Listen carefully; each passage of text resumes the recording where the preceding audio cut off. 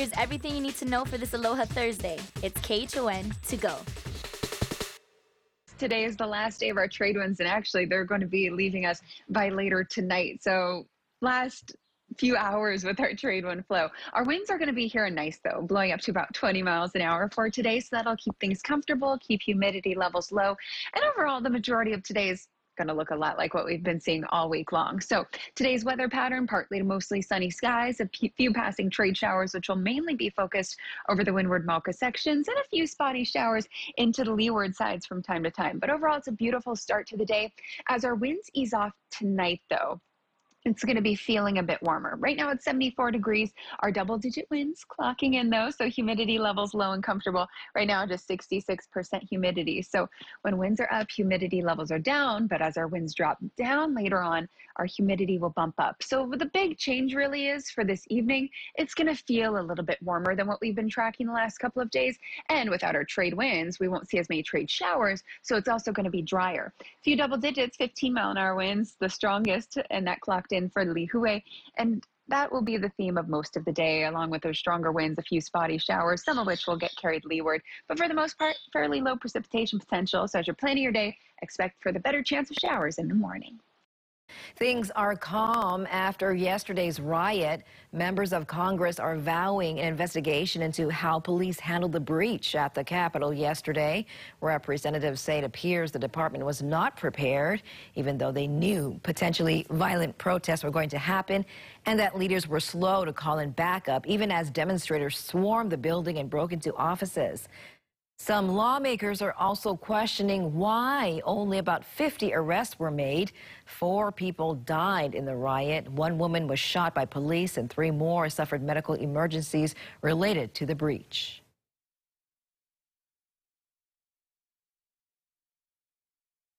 Hawaii lawmakers are condemning the violence in Washington. As protesters breached the Capitol, Congressman Ed Case was told to remain in his office, while Congressman Kai Kahele, who was just sworn into office on Sunday, was on his way to the Capitol when the unrest unfolded. What I saw on TV in a place where I was just in last night, in the House chamber or in Statuary Hall, is frankly unbelievable, and it angers me that this took place today. It's a very emotional time for me, and I hope for any American. And I hope that all Americans, regardless of who you voted for president, I hope you can look in the mirror and say, this is wrong. In a statement, Senator Brian Schatz tells us, quote, the attack on the Capitol and our democracy is despicable, but it will not stop us from completing our constitutional duties and affirming the results of the presidential election. There were pro-Trump protests yesterday in Hawaii, but they all remained peaceful. At the state capitol, the Senate president said state sheriffs and local law enforcement made sure staff members were safe and demonstrators could exercise their right to assemble. Governor Ige says his office is working with state sheriffs and HPD to protect our state capitol if necessary. And we'll continue to follow developments on Capitol Hill, bringing you the very latest here on air and online at KHON2.com. It's a staple in Hawaii's tourism-based economy, and it's disappearing before our eyes. We're talking about the beach in Waikiki, and now state officials want to hear from you. Dallas Ontiveros rejoins us now live from Waikiki with a look at just how differently things have been. Dallas?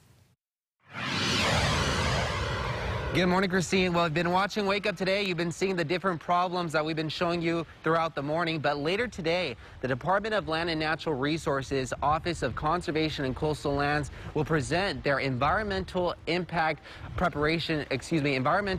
statement preparation notice for the Waikiki Beach Improvement and Maintenance Program, which means that there's going to be different proposals to help the beaches in the areas of Fort DeRussy, Halekulani, Royal Hawaiian, and Kohio Beach sectors. Now, right now, we're still in the middle of Halekulani and the Sheraton Hotel, but we want to give you another live example of the coastal erosion and the problems that we're seeing here. Now, over here in this section, it looks like this used to be an entrance to the Halekulani pool area, but because of the coastal erosion and the sand really being built up, it's now covered that entrance with board and fencing, and it's just another problem that the Halekulani Hotel has to figure out for their guests, especially as we are seeing tourism slowly pick up this year. So this is just one of the target areas that the Department of Land and Natural Resources will be presenting in their Zoom meeting, which happens later today at 2 p.m. We have that information on our website at KHON2.com, but still on the rest of Wake Up Today and also Take 2,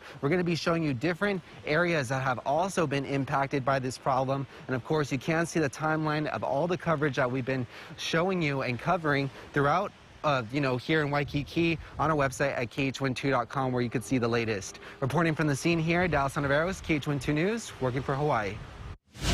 Thank you, Dallas. Following up, Honolulu police now say they've arrested a 44-year-old man in connection with a violent home invasion robbery in Manoa. It happened Monday morning on East Manoa Road. We're told the homeowners, a 76-year-old man and 62-year-old woman, were assaulted, and the two suspects took off with their belongings. HPD still looking for that second suspect.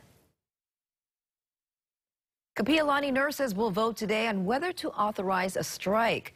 The nurses union says the hospital has demanded they pay a higher percentage of their health care premiums with zero to below average wage increases. The union also tells us, the hospital has not addressed several safety concerns. In a statement, Kapi'olani says it's committed to reaching a timely agreement that's fair and addresses the nurses' concerns, including raises totaling 5% over 3 years. We'll be sure to follow up and let you know what happens. And that was your morning news. Make sure to tune in right back here tomorrow morning at 7 a.m. It's everything you need to know with KHON to go.